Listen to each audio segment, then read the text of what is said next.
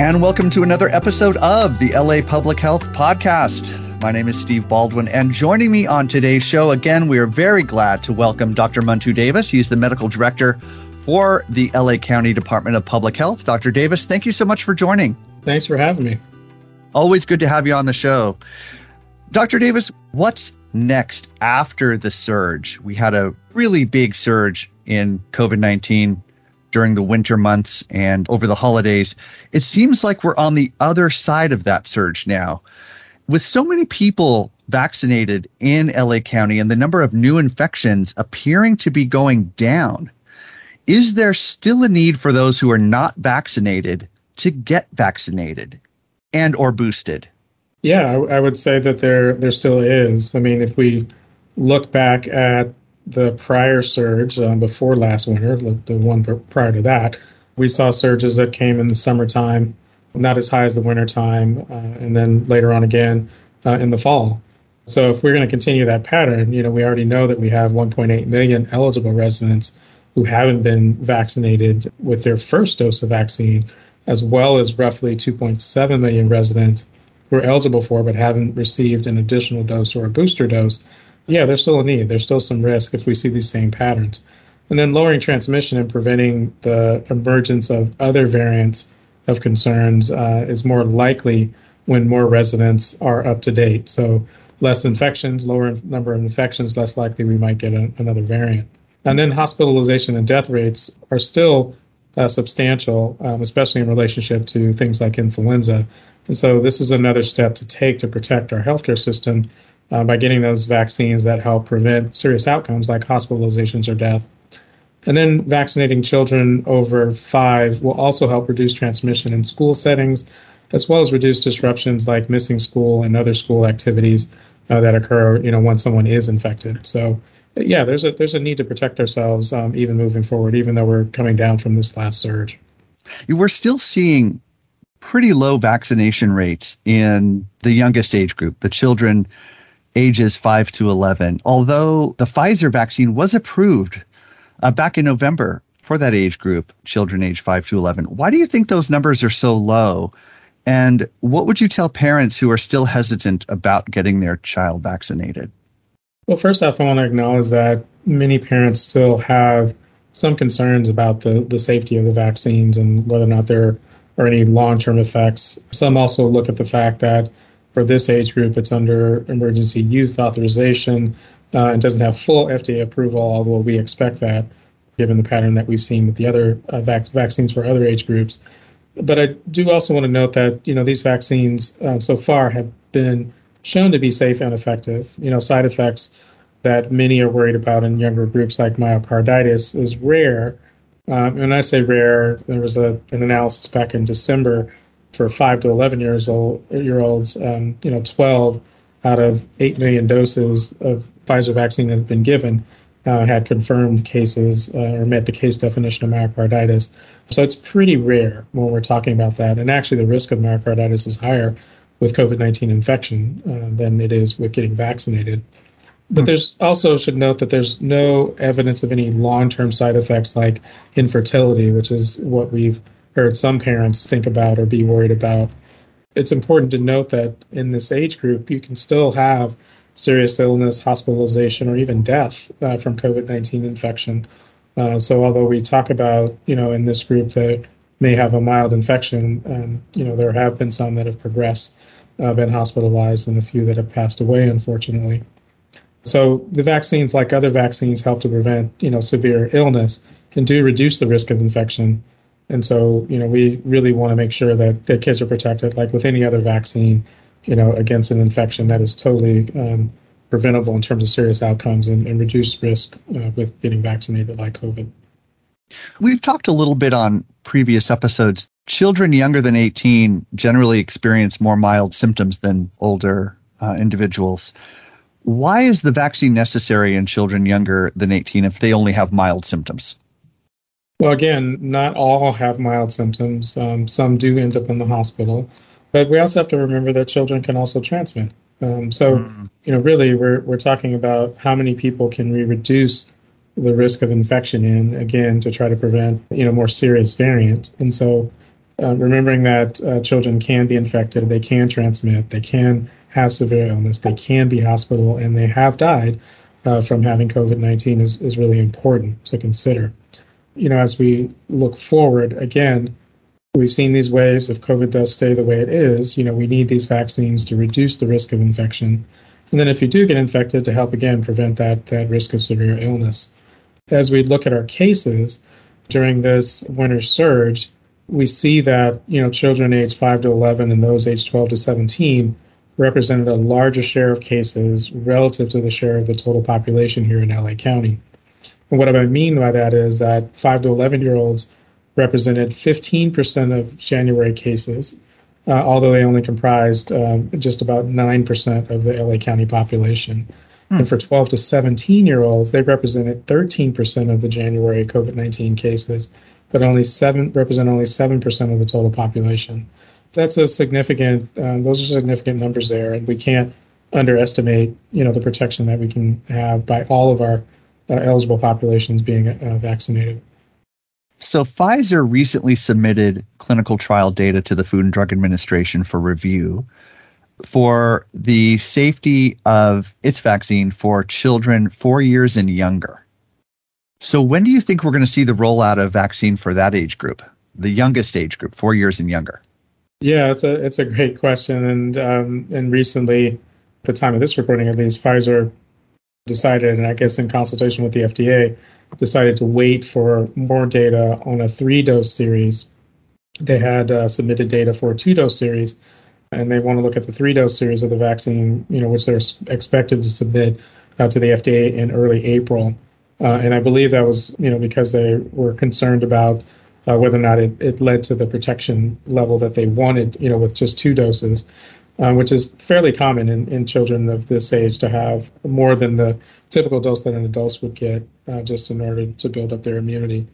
So it's likely that the vaccine for children ages 6 months to 4 years won't be available until the spring of this year. Got it.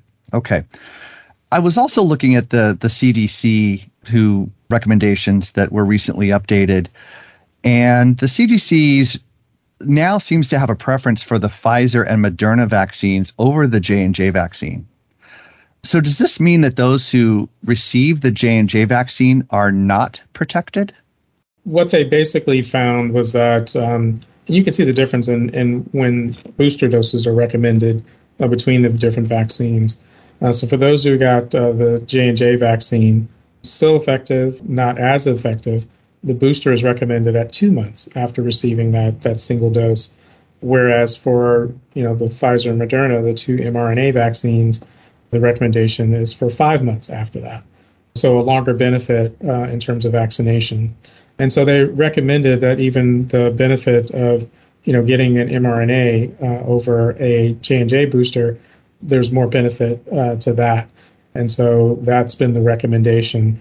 But if someone wants to get a J&J booster, they can, and they still will get some protection from that.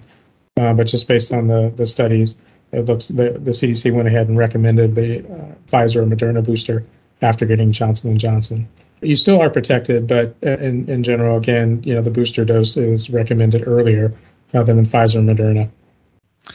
Okay, thank you. That's really clear. So many people that test positive, largely due to the Omicron variant that's been spreading this winter, are vaccinated and boosted.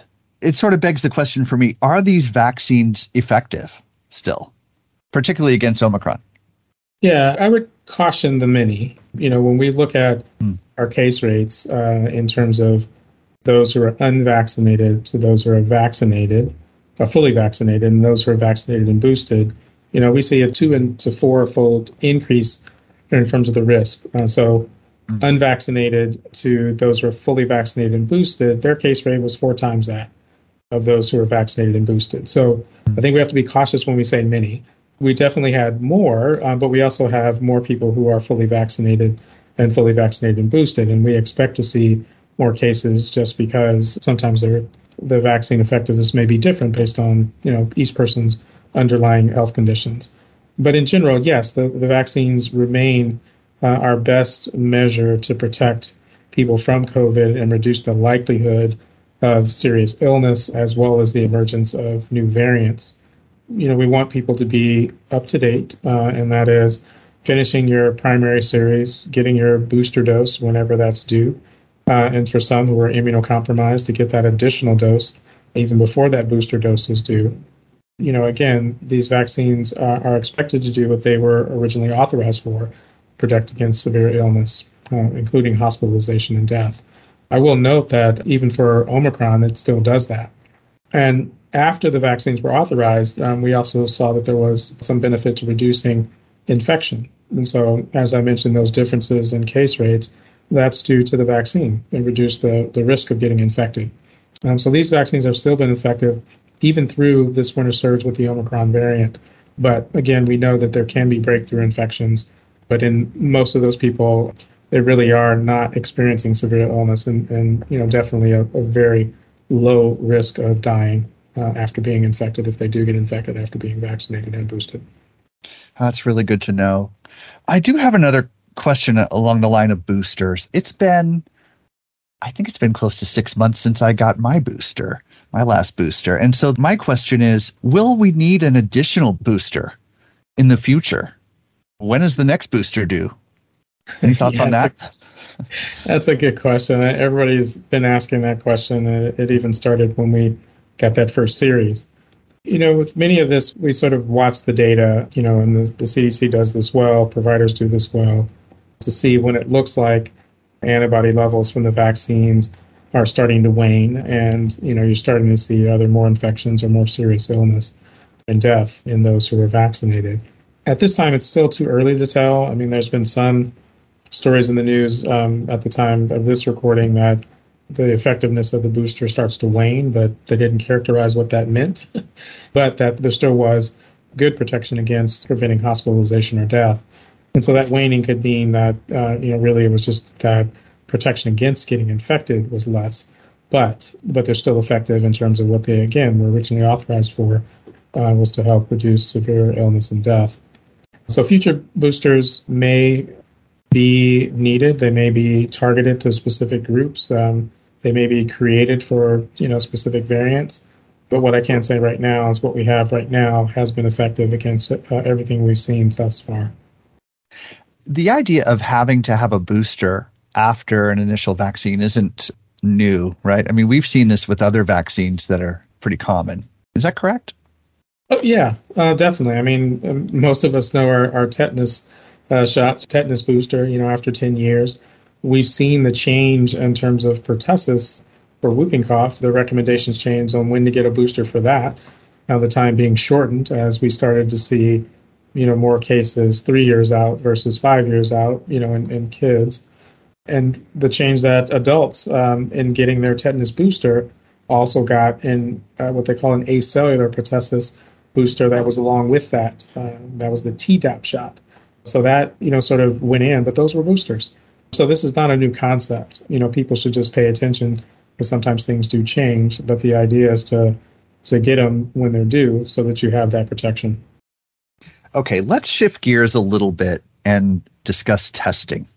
So at the height of the surge, getting tested became challenging due to an increased demand in testing and in wait times for the results. So how often should people be getting tested now and once the surge is completely over? Great question. I do want to say that, the first thing that people should do is always try to reduce their risk. That is really what will help prevent you from getting infected or reduce your risk of getting infected. And then there are certain situations where you do want to get tested. Those can include definitely if you have symptoms of COVID. The best way and the only way to confirm that you have COVID is to be tested. And we do recommend that people at least 5 days after being known or suspected to have been a close contact to someone with COVID-19 when they were infectious, they also get tested to see, if they may have that infection. And with that, we've seen our infection control or our isolation and quarantine guidelines change so that getting that test helps to, know that you're at reduced risk for transmitting to others. But then there are also situations like for screening for schools or workplaces or congregate settings where there's high risk, where some undergo routine screening just to identify cases earlier so that we don't have, outbreaks in a population at high risk. And then, before going on travel, just so you know whether or not you are infected and that you are unlikely to or less likely to infect others. And then after travel, since you've been around others who you may not know their vaccination status, is another time to check to make sure that you aren't unknowingly infected. And then if you're asked by your healthcare provider or a public health official to be tested, as a close contact, or if they're worried about it, then go ahead and get that test then as well. It adds that additional information so you know what's going on with you and whether or not you may be a risk to others. And where can people go to get tested now in the county? I know there's a lot of different locations. What are the most common places where people can get a test now? Well, the first place is always check in with your provider or your provider network. They often have test sites that are set up, on their locations or contracts with others to do that. So checking with them. There are testing, sites that are currently available, community testing sites. Many of them are at pharmacies. Many of them, don't require an appointment. Some of them do require an appointment, so you can walk in many places. Employers and schools sometimes offer testing as well. And then there are, again, some non-county testing sites, that you can find. But in general, some places that do offer the testing will sort of tell you what they offer and what you need to make an appointment or what you need to come in. But the thing to know in all of this is some may charge for a test, but tests are generally free. They're still covered. They're still not something that we expect people to pay for. They do ask for information, which is identifiable information, so that they can track it back to you, get you your results in terms of asking for contact information. But important to note that if you're looking for a test for a child, whatever location you're going to go to, make sure that they can test that child at their age. There are some limits in some places in what they can do. And then there also are test kits now more widely available to be done at home. Some of these are tests that you collect the specimen and then send it off to a lab for the lab to actually give you a result. And others are self-tests in which you collect the specimen and you run the test yourself at home. And oftentimes those you'll get your results in 10 or 15 minutes. That's what's available right now. And those are the various places people can go and get testing. And I do want to note in that one, actually, the federal government has offered up to 4 free test kits per household. And so people should, go to COVID test with an S, .gov in order to sign up and, get those tests. And those tests are free as well. That's great. And we will put that link in the show notes in the podcast player for this episode, so you can link directly to that website. That's covidtests.gov. All right. So, Dr. Davis, I take a test. I find out that I'm positive. What do I do next? Let's assume that I have symptoms of COVID-19. What steps do I need to take? Great question. So regardless of whether or not you have symptoms, you do need to isolate. So that means, stay away from others, stay home and away from others. Follow the instructions for isolation, which you can find on our website. If you have symptoms, the idea is, again, that you stay home away from others. If you can be in a separate room, if you can use a separate bathroom, that would be great. The instructions to follow are on our website at ph.lacounty.gov/COVID isolation. And I'm sure you'll put that up on the website as well. And then you should tell your close contacts that they may have been exposed and point them to the quarantine instructions so that they can figure out what they need to do as a close contact to you. If you get a call, that says LA Public Health, or on your phone, you have caller ID and it shows up as 833-641-0305. Please answer the call. It's a call from us at Public Health. We'll answer questions. We'll, find out your situation and give you actually helpful information on what to do in order to reduce your risk of transmitting to others. If you don't get a call from us, you can always call 833-540-0473. Again, 833-540-0473. Get your questions answered as well. And again, if you don't have symptoms, but you recently tested positive, same instructions. You still need to stay home and away from others. and follow those isolation instructions and tell those who you've been in contact with that they may have been exposed. And again, we'll put those links and the phone number in the show notes for this episode so you can look it up easily in your podcast player. Okay, so we have unfortunately heard some reports of fake testing sites. Dr. Davis, where can people go to identify testing sites that have been vetted by either LA County or by the state? Yeah, covid.lacounty.gov/testing. Again, covid.lacounty.gov/testing. That's where you can find testing sites or locations that have been vetted by LA County. These sites require no out-of-pocket costs for those being tested. They are available to everyone, regardless of health insurance or immigration status. But that's your best bet to find, sites in LA. In addition, if you're out of LA or you're going to be somewhere else, you can always go to covid19.ca.gov, covid19.ca.gov, and then find the link towards the middle of that page on testing. And there should be a link after that says where to get tested. You can search for testing sites anywhere in California. Great. And I'll just add that if you believe that your personal or financial information has been compromised as a result of a fraudulent testing site, we have tips on the website to avoid and report identity theft. And that is at the cdba.lacounty.gov/identity theft website. And I'll put a link to that also in the show notes so you can easily access that from your podcast player. All right. The guidance around masking has changed. We're covering all the bases today: vaccines, boosters, testing, and we're going to talk about masking too.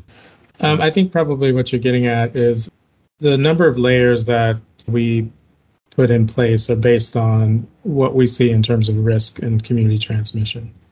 So if we're seeing, lots more cases out there, there's lots more risks. So there are lots more layers, whether that's adding masking or higher grade masking, whether that's physical distancing, which we're not doing anymore, but definitely with vaccination, definitely with testing, before going to an event or after an event, or before travel or after travel, because the risk is so high, because you're more likely to run into somebody with COVID-19, whether it's in a personal or professional situation.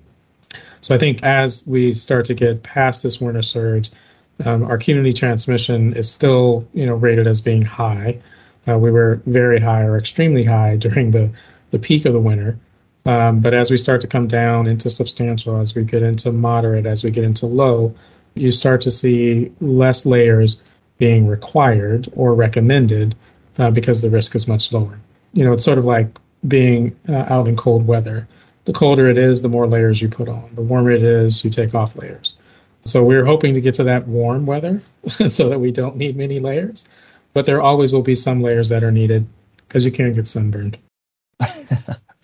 Isn't it sort of human nature to get past this big surge and where we're seeing 40,000 cases a day, and now we're down to below 10,000 cases a day, and it kind of seems like, oh, we're past the worst of it. But the truth is, we're not in a no-risk situation. We're in a lower risk maybe than we were a month ago, but we are still in high rates of transmission here in LA County. Yeah, people say the big surge and we come down, but we have thresholds, and those were set nationally to characterize our community transmission, and that's what we're paying attention to as well. Just lets us know, what the risk is out there, how much is actually spreading. We look at the trends to see if it's coming down or whether or not it stabilizes. But in either case, just like with everyday practices like hand washing, that's to reduce your risk. That is a layer of protection. Even if we get down to low, we're still going to have recommendations, for people to do to protect themselves. It's the same thing we did back in June when we were at low transmission. We still recommended, washing your hands. We still recommended that if you were in certain situations and you were concerned to wear a mask, especially if you were at high risk. There weren't necessarily requirements at that time, but there were recommendations on how to reduce your risk. And that happens with every communicable disease. There are always recommendations to reduce your risk, especially, and they may change given, how much transmission we're seeing at that time. So we've had some changes around the guidance with masking recently. What is the new guidance, and why does the guidance around masking keep changing? Yeah, so there's a couple ways to think about this. So the guidance in terms of what type of mask to wear, especially as we were getting into and going through high community transmission in the winter surge, definitely changed because the risk was much higher at that time. You remember we first started, we had cloth masks, and then as we have gone through 2 years of watching cases, investigating and studying, we are now at the point where we see the difference in the type of mask that you wear. The new guidance is to wear a well-fitting medical mask or respirator, or a well-fitting non-cloth mask with multiple layers of non-woven material. And even some of those have ratings, but each of those should have a nose wire so that you can close up that gap at the top of the mask. And if we're talking about respirators, you may have seen letters and numbers, N95, KN95, KF94. Those are all various types of respirators that also provide better filtration and often a better fit than a cloth mask by itself. These upgraded masks are better at blocking virus particles than cloth masks alone, except for those that are higher rated, and provide additional protection against the highly transmissible Omicron variant. The real reason the guidance changed is we learned what worked best and what works better, and we've provided that guidance on our website as well. That's great. We also hear a lot about vaccines that have been approved for use to combat COVID-19. What about other medications that have been approved for use? Can you talk about some of those? Yeah, definitely. It's interesting and thankful that we very quickly got vaccinations approved earlier on inside of this pandemic to provide that level of protection. And the next most logical thing was to figure out, for those who get infected, what medications work to prevent severe illness and death from that illness. And so over the last few months, we have seen medicines. Many of them are oral medicines that are used to treat mild to moderate symptoms of COVID-19, and then others that are injectable medicines that have been used to treat mild to moderate COVID-19 as well. And many of them have been effective against the Omicron variant and are specific to, what age you are, how much you weigh, your underlying health conditions, and really are things that you need to talk to a provider about because they're all only provided based on prescription. They're out there. We have at least 3, 2 of them that are oral, 1 of them that's injectable, 2 that are injectable rather. And then we also have medications that are used to prevent COVID-19 for those who may be really immunocompromised and may not mount a response to a vaccination. And that's available as well. And that's injectable. It's really for a specific group of people and is not to be used in lieu of getting vaccinated, but it is something to help those who can't be vaccinated or who don't respond well to the vaccine because their immune systems are too weak. That's great to know. And if an individual feels that they may qualify for one of these medications, what should they do? Anybody that thinks if you've gotten infected, you should, talk to your provider. You do need that assessment to see whether or not you do need to be admitted to the hospital, whether or not your underlying conditions put you at higher risk of getting, sicker from an infection, but also to know, what you should look out for. And many providers, based on what they assess and based on your underlying health conditions, may look to see that you actually are eligible for one of these medications and, provide a prescription for you or tell you where to go in order to get it. But the one thing to know with these medications at the moment is the supply is limited. It should be growing over the next few months, but it's not quite up there to meet the demand at the moment. But definitely you do need a prescription, and so you do have to go to a healthcare provider in order to get that prescription and get that assessment to see which medication is the right one for you if you are eligible. And I'll just note here also that the Department of Public Health does have a website for more information, and we will link it in the show notes regarding the medications that are available for either oral or injectable treatment for COVID-19. Dr. Davis, just want to thank you. As always, a pleasure to have you on the show. You have an open invitation, sir. Always wonderful to talk to you. And thank you again for joining the show today. Appreciate it. Thank you. And thank you to all the listeners. This episode of LA Public Health was produced by the Los Angeles County Department of Public Health. Our department is nationally accredited by the Public Health Accreditation Board and is committed to protecting and improving the health of over 10 million residents in Los Angeles County. For more information about DPH programs and services, visit publichealth.lacounty.gov and follow us on social media at LA Public Health. My name is Steve Baldwin, and you've been listening to the LA Public Health Podcast.